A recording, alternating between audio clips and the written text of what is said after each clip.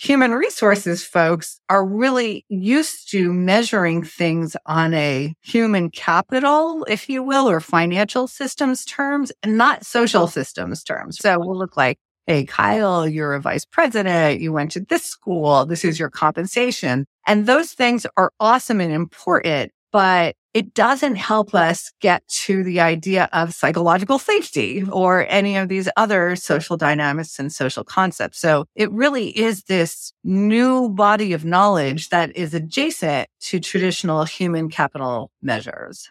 This is the Rebel HR Podcast, the podcast where we talk to HR innovators about all things people leadership. If you're looking for places to find about new ways to think about the world of work, this is the podcast for you. Please subscribe from your favorite podcast listening platform today and leave us a review. Rebel on, HR Rebels. Welcome back, Rebel HR listeners. Extremely excited for the conversation today. With us, we have Dr. Leann Pereira, the Senior Director of People and Learning Sciences at M-Train. We have had a number of wonderful conversations, and I'm excited to bring that conversation to all of you today. Welcome to the show, Leann. Thanks, Kyle. Very excited to be here. Well, I said before we hit record, I'm just looking forward to just nerding out on industrial and organizational psych stuff because I just find this really fascinating. But before we get into that, I want to understand a little bit more about your background. What got you interested in this world of psychology? No, that is an interesting question. So I think my interest in psychology stems from my need to make sense of the world. So just without getting too deep into it, my background is that I'm Korean and Portuguese. And I was born during the Vietnam War. My parents they had this tremendous love affair. My dad was in the military. He was stationed in Korea. In the U.S. military, stationed in Korea. I fell in love with my mom during the Vietnam War. They had me, so I'm a war baby. But when I got brought back to the States, I was in the thick of all this tremendous racial and social unrest. And I think just from birth, I was kind of like set on this path to make sense of my identity, role, and place in the world. So that's kind of it in a nutshell. That's, it's fascinating. And I think, I also think about it like trying to figure out how the world works, like why the world works the way that it does and why sometimes it doesn't seem to make sense. And in our jobs, Molly and I, sometimes we're just trying to figure out why in the world somebody would do that. So, one of the things that we wanted to talk about today is some of the tools that are out there for us to understand this without being a doctor in psychology. Yeah, right. Yeah. So just to continue the story a little bit, I had trouble fitting in. I was the only Korean kid in a very Portuguese Catholic school. And, there was trouble on the playground. I was distracted a lot, so I wasn't thriving. And none of this made sense to me throughout the course of my life. I was always trying to, fit in, understand how to relate to others. And I think not until I got to college did all the pieces come together. See, my family, my dad is, we're working class and they were farmers. So nobody was really talking about psychology. That wasn't a thing. You were either a good person or a bad person, and that was it. You either did things well or you didn't, and that was it. And so I was very much in that modality and mentality thinking, I didn't necessarily think I was bad, but I was really kind of shy and not really sure what was going on because things weren't going along the lines that I would hope that they would oftentimes, right? So when I got to college, I began I got into this women's studies program. It was just interesting to me. And I started to learn about social dynamics. And, at that time we were looking at things like the intersection of gender and race. And that really spoke to me. And I started to be able to go back through my history and understand why I might be feeling like with the way I did, why I wasn't necessarily being acknowledged the way I wanted to be acknowledged or heard and so on and so forth. And so, I realized that there was knowledge and learning out there to help me figure out the world around me. And it wasn't just me. There were other people in the world that were experiencing that. And so that started my whole life's work, where I really started to look at, in my undergraduate work, looking at women's studies and gender. Then as I went into graduate work, I started to look at how those dynamics happened within organizations. And I realized that we could help people understand this better, not just by talking about it, but by creating some metrics and measurement around it. Absolutely. So I think it's a fascinating area of human resources. And it's also an area where many of us are learning as we go. I think we're all trying to do our best, and I think many of us are drawn to, some of these principles of psychology within our jobs in human resources. But we throw around these words like psychological safety, emotional intelligence. Those were a couple of things we were talking about before I hit record. Without necessarily understanding all of the science behind it, honestly. And quite frankly, there's just a bunch of these things just become like buzzwords, right? And they tend to lose their meaning. So as you think about some of those principles at work, what are a couple key concepts that we should be thinking about in human resources as it relates to the work that you focus on? Right. So coming back, let's just step and talk about psychological safety for a second. That is an amazing concept made very popular by Amy Edmondson over at Harvard. And basically it's, who can say whom, who can say what to whom and when, right? It's the idea of, can you speak up and say something? And what we're actually looking at are the very interactions between people on a day-to-day basis. And I think when we say things like throw words out like psychological safety without understanding that, the genesis of all this stuff is us. It's the very words that we're saying. I think that we lose the whole, the value of what that concept brings. And so, what I think the first important thing for folks to realize is that psychological concepts are really about how you and I express ourselves on a daily basis. They're extremely personal, and we have this ability to change how we show up, and also to understand how we've been showing up. I think a lot of folks are in the, I can't see the forest for the trees, or like the fish in the water, where we don't quite understand that we're in, what we're doing is right in front of us in the very words that we're saying. Now, human resources folks are really used to measuring things on a human capital, if you will, or financial systems terms, and not social systems terms, right? So we'll look like, hey, Kyle, you're a vice president. You went to this school. This is your compensation, da, da, da, da, da. And those things are awesome and important, but it doesn't help us get to the idea of psychological safety, right? Or any of these other social dynamics and social concepts. So it really is this new body of knowledge that is adjacent to traditional human capital measures. That's a really interesting concept. I hadn't ever really thought about it that way.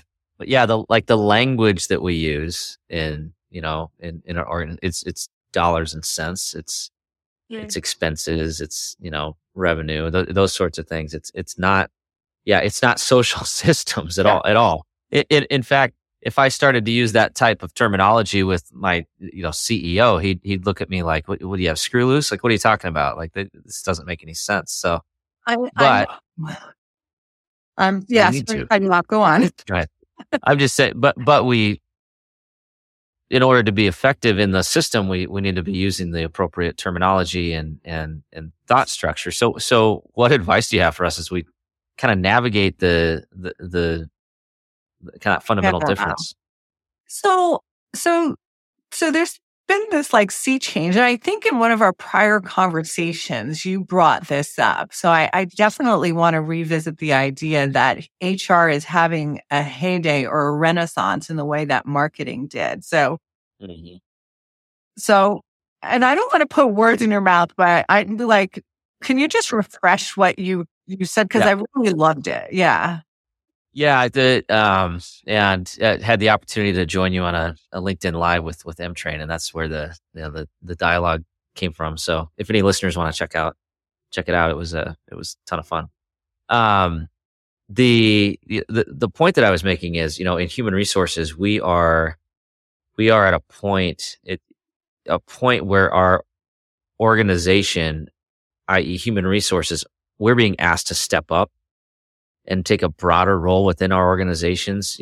Things like, psychological safety, emotional intelligence, diversity, equity, and inclusion are now being thrust into the forefront of our organizational leaders' minds.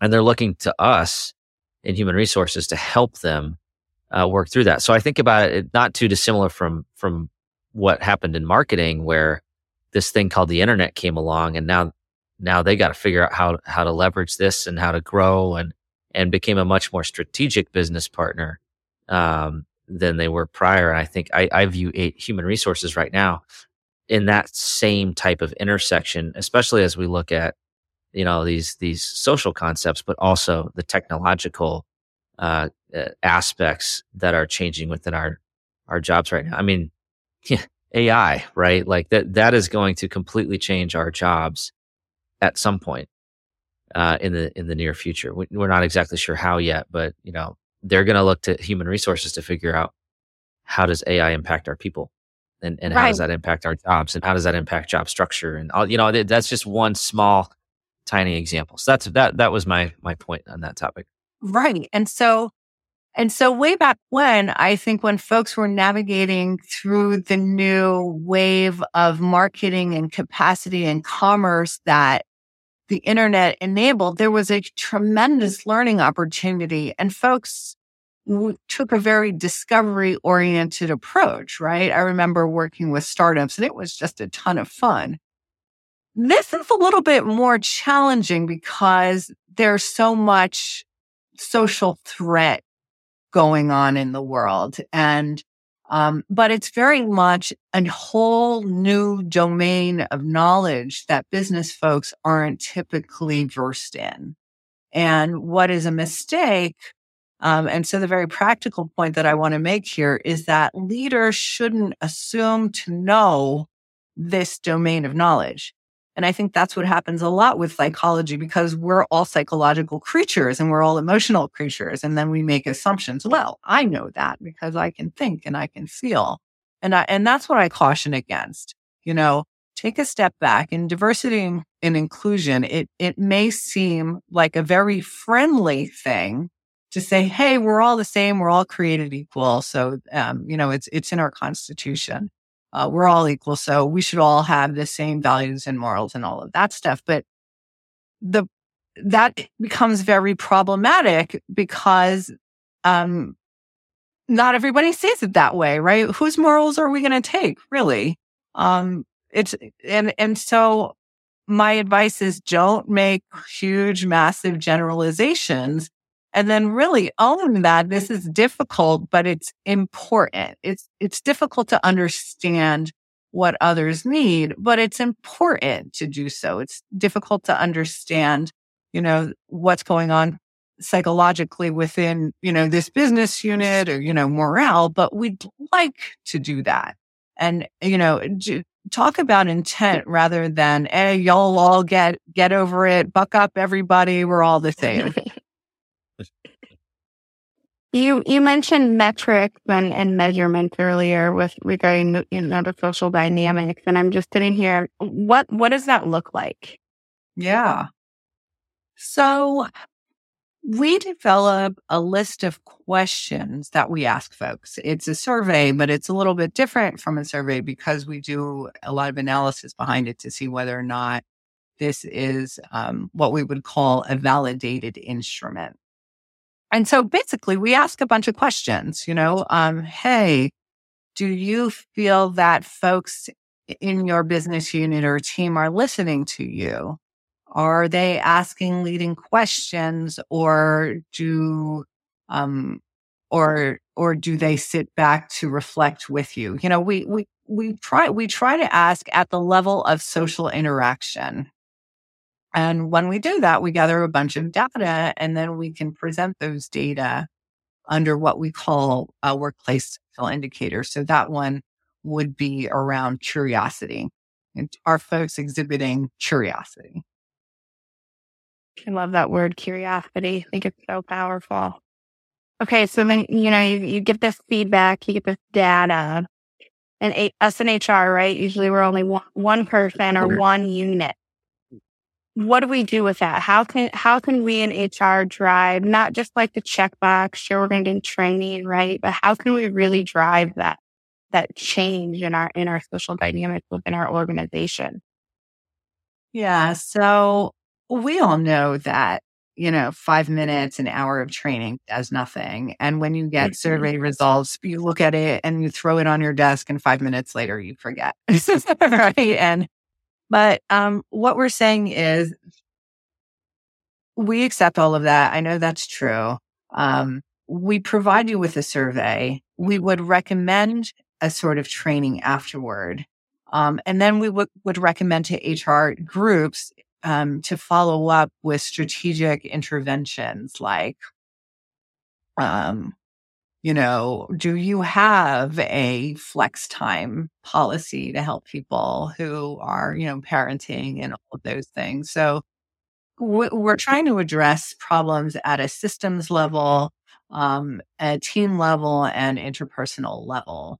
And to tell you the truth, there's just, there's no way, or there's no automation button. Like there's just no automation button. We're giving you the tools to do the work, but it's very much a lot of work. There's just no way around that. That's not good news for the single HR person. And here's the other thing. It's not the HR person's job per se. I mean, it's like as HR, you could recommend the best tools and you can help draft the policies and you can look at compensation and time off. But every single person in that org, especially every manager, needs to do that job. It's their job to manage the people, right? And so we provide the tools and the resources and the guidance for them to do it. Measurement is very much a part of that, and so is education. Strategic interventions. I love that concept. Yeah, I like that. That's a very HR branding of that. Yeah. So I think this is a really interesting topic, and and you said it yourself. That this is work. This is hard work, right? And a lot of times, you talk about doing the work, quote, doing the work, but so often we don't know where to start, right? And so I'm curious as you look at some of the data that you can gather with this approach, and as you think about, the limited capacity that some of us have to do this type of work, where would your advice be as far as focus should be at, and where we should really be spending our time and energy? I think it depends on whatever. So if you look at whatever is currently in front of you, I know all managers always have to work with conflicts in their teams, right? And so I I would think that they could take a step back. First of all, I think everybody needs some baseline of training and awareness of these topics and issues, especially if you have a diverse team, right? You have men, women on your team. You have Blacks, Asians, whites on your team.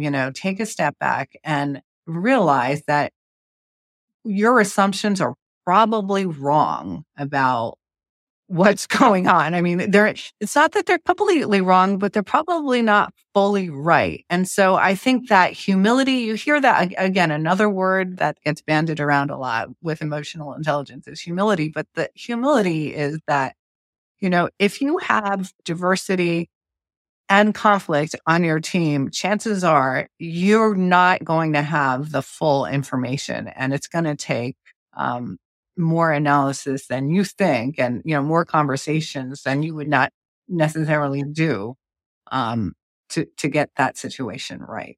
So prepare to put the time in when you see something coming up. Prepare yourself.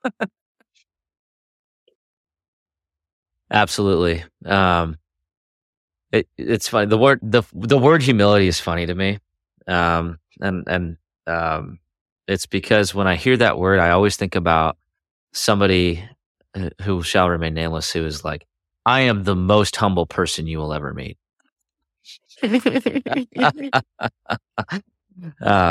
So yeah, don't be that person. But I do think it's powerful to admit you have no idea.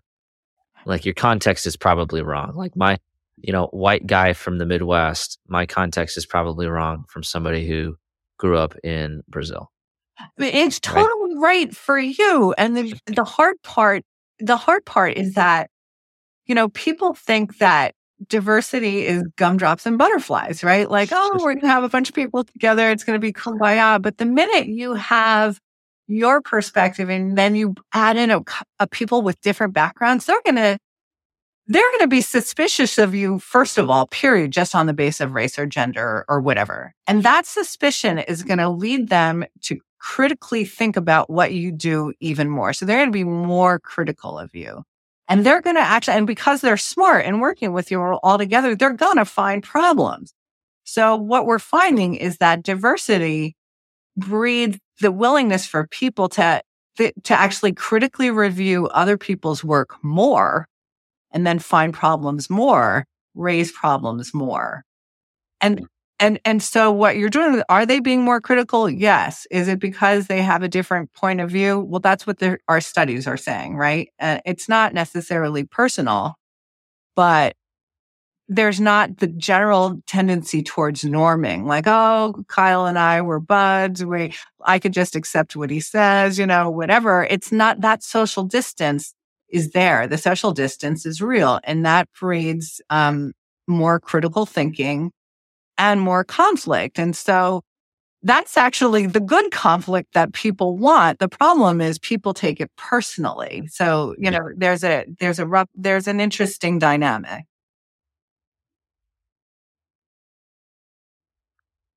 I think it's probably one of the most challenging things that I've had to learn in my career, and typically the hard way, is how to take that conflict that maybe in the beginning is neutral and could be good or could be bad, and try to make it healthy conflict, good conflict, without getting the ego involved, right? And that's really, really easy for me to say here on this podcast, but it's really hard to do in the moment, especially when we are emotional, messy beings, and we've all got our own baggage and reaction to things that can be challenging to our norm, right? So as we think about the impact that some of this data and these principles can have on our workplace, how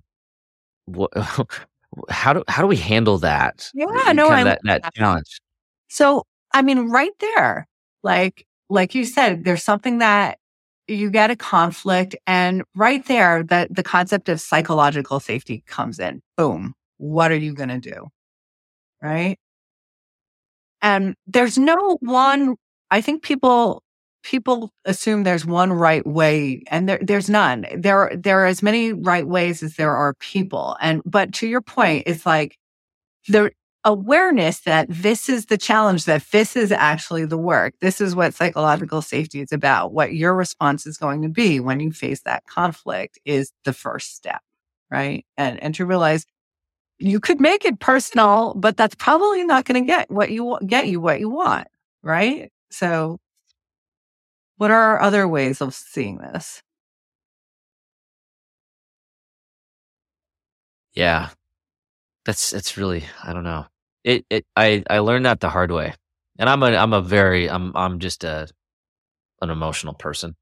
So, it's like controlling that is really hard. And like compartmentalizing that is really hard. And it's trying to find the balance between, how do you not take things personally when you naturally feel like you should. So Um, I so totally no, I totally think that's awesome. And sorry, I'm like jumping in because I'm excited. So that's the next horizon that I'm personally exploring and through our content team at M-Train is that it's so ridiculous for people not to get personally involved, and they get upset, and the negative feelings and the social conflict is very much part of the journey. And so that's another thing. That's another concept is, somebody's going to get mad if you challenge them and they take it personally. But if we build that expectation and awareness in, then people start to be able to self-regulate a little bit more because there's this awareness, this meta awareness, if you will, right? They're aware of their reactions and they start to see it as normal, and we normalize the conflict so that people can not avoid it, right? To really like lean in, stay present, think through it, because the conflict is very real and very normal. Yeah, and it's going to happen, and it's going to continue to happen. So if we can help our team navigate through that in a productive and healthy way, I think that's so powerful for just the organization as a whole. Right. And I think, especially when it comes to things around diversity and inclusion, the idea is, hey, let's just shut it down and kumbaya. And the fact of the matter, that's not going to happen. People want to be acknowledged. They want their race and their gender to be acknowledged, right? So we can't pretend that, hey, no, everybody's the same. There is no right answer other than, hey, hang in there and acknowledge the trouble and commit to doing the work. And I tell you, I say this, and, as a people leader, this takes time, and you have so much other stuff to do. Your CEO is like, where are the numbers? And, and although the CEO may not articulate and use these psychological terms, I don't think a person gets to be in such a position of influence and leadership if they don't live these things, right? Like generally, they probably have a pretty good idea of what you're going to be talking about to them as an HR person when you bring these ideas up. So that's the right spot. absolutely. I do think, this is also one of those areas where if you aren't educated on these topics, if you aren't, doing the work to truly understand what psychological safety means, to truly understand what emotional intelligence looks like and how to help your leaders with that, then who in your organization is, right?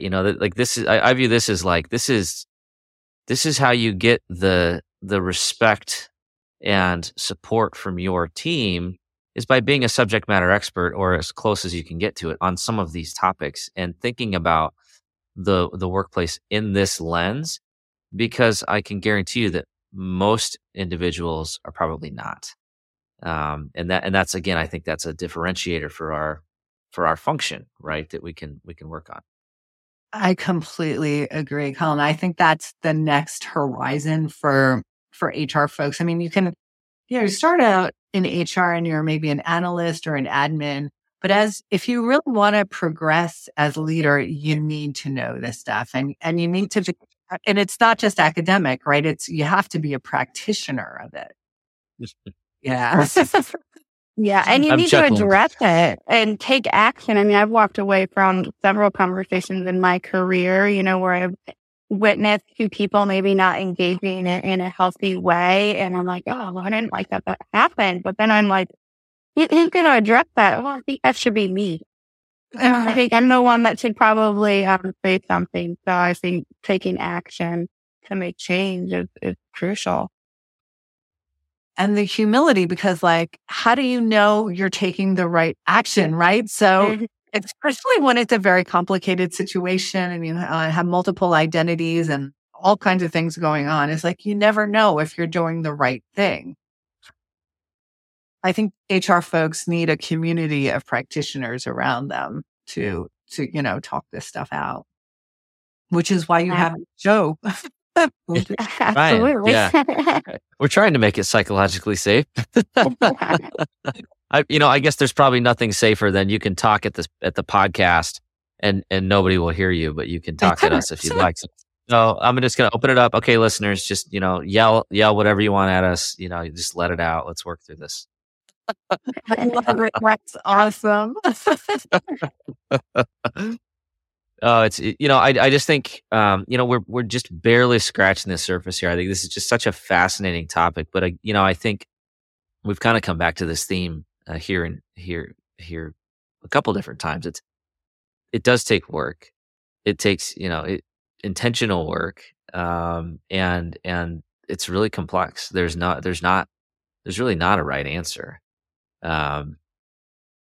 There might be a wrong answer, but you don't necessarily know. I love it. And so the right answer is if it's like, you just take the next step and you listen for feedback. And if you're doing better than worse, then you're on a good track, right? I mean, this is about development, right? Yeah. Right. And I think the opportunity to have a little bit of grace with ourselves. We're not going to be perfect in these interactions all the time either, but if we can be, have some self-awareness and accountability and humility, we can do this. We can do the work. And recovery, because like I know from personal experience, sometimes you get in it and you really don't know if you're doing the right thing and you don't know if you're making it worse. And sometimes people tell you, "Hey, Leann, you're making it worse." And you just have to find a way. You have to really be able to take care of yourself and personally recover, because this stuff is hard work. It's really hard work. Absolutely. All right. Well, this has been an amazing conversation. We are going to shift gears. We're going to go into the Rebel HR Flash Round. Are you ready? Yeah. Okay, perfect. Question number 1. Where does HR need to rebel? HR needs to rebel in knowing that, in assuming that, here, I'm messing up your flash round. I'm sorry. That's okay. We can't assume that we can take care of all of this stuff with a policy or, with a quick turnaround. This is not transactional. So HR needs to rebel and really stepping up and owning that this is a whole new area and whole new domain. This came up on last week's episode too. A handbook never drove employee engagement. No. But it feels good when we check it off the list, right? But that's not the work. No. All right. Question number 2. Who should we be listening to? Everybody, including yourself, right? So I think that you really do want to reach out and connect with somebody who doesn't agree with you. Make it a point. I love that. I do too. And a question on that I've been wanting to ask. Because I think organizational psychology is so interesting to me. What is one thing in that realm that almost nobody agrees with you on? With me personally? Yeah. Oh, gosh. That's hard. Yeah. Do you have can you help me out with that? I got to phone a friend here. Can you give me an example? Just anything in the organizational psychology realm. So whether that's, psychological safety, could be in anything. I'm going to say, I think as a practitioner, I'll tell you where I face the most challenge. As a practitioner, when I come in to diagnose a situation, it's very hard for folks who don't have my perspective or lens to understand what I'm saying. And the first thing I often, from busy executives, the first thing I get is pushback. What are you saying? Why are you saying that? And I think that's true for any HR leader, anybody in this realm. And so I think a lot of people will initially disagree, especially if I feel like I'm giving them a little bit of criticism too. And I think it's a natural reaction. I mean, we all do it. And so it takes a lot of patience and persistence and framing to be able to communicate it right and have it land in a way that it's productive. If it's hard to do. It's super hard to do. Why we need you in this world. We need more practitioners. Everyone, please read up on technology. Well, we're doing our best right now to try to help people with that. So appreciate that. All right. So just wonderful content. I know that you put out a lot of content with M-Train and are very active in that space. So how can our listeners connect with you, learn more, and continue to build this knowledge? Yeah, definitely. So my whole raison d'existence, if you will, whatever, my whole thing is I spend all my time, even free time, trying to find ways to make it easy for people to learn these concepts. mtrain.com has a ton of content. Companies can buy it. We have videos that model the best practice. So you can go youtube.com, mtrain, and look at some resources there, or you can email me, Pereira, Pereira, at mtrain.com. Absolutely. We will have that information in the show notes. So open up your podcast player, click in. Leann, it's just been absolutely wonderful reconnecting with you. Thank you for sharing some of this wonderful work and knowledge with us. And I guarantee you helped some folks today. Awesome. Thanks, Kyle and Molly. It's super fun to talk with you. Always a pleasure. Thanks. All right. That does it for the Rebel HR podcast. Big thank you to our guests.